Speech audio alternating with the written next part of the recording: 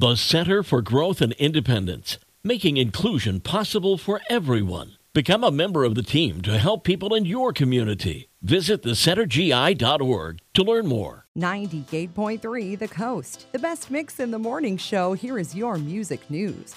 Elton John is a bi-coastal guy. You know, he was recently rocking at Dodger Stadium, and now he's partnered with the famed department store Saks Fifth Avenue for a curated holiday collection, proceeds from which will go to Elton John's AIDS Foundation. The collection is available to shop now, and as part of the partnership, Saks is donating $1 million to the Elton John AIDS Foundation. Annie Lennox is spearheading a new fundraising effort to fight against gender bias. The newly inducted Rock and Roll Hall of Famer launched the Circle Music Icons auction, with proceeds going to her nonprofit, The Circle. Fans can bid on such items as handwritten lyrics to Sweet Dreams Are Made of This by Annie Lennox, or other lyrics by Alicia Keys or Billie Eilish. Fans have until December 5th to place a bid on one of the auction items, and it runs through December 15th. And Joe Jonas is sharing the best parenting advice he ever received because he's so happy he followed it. Joe was the latest guest on the On Purpose with Jay Shetty podcast, and he spoke of the amazing advice he sought from his favorite people who are parents before he became a father,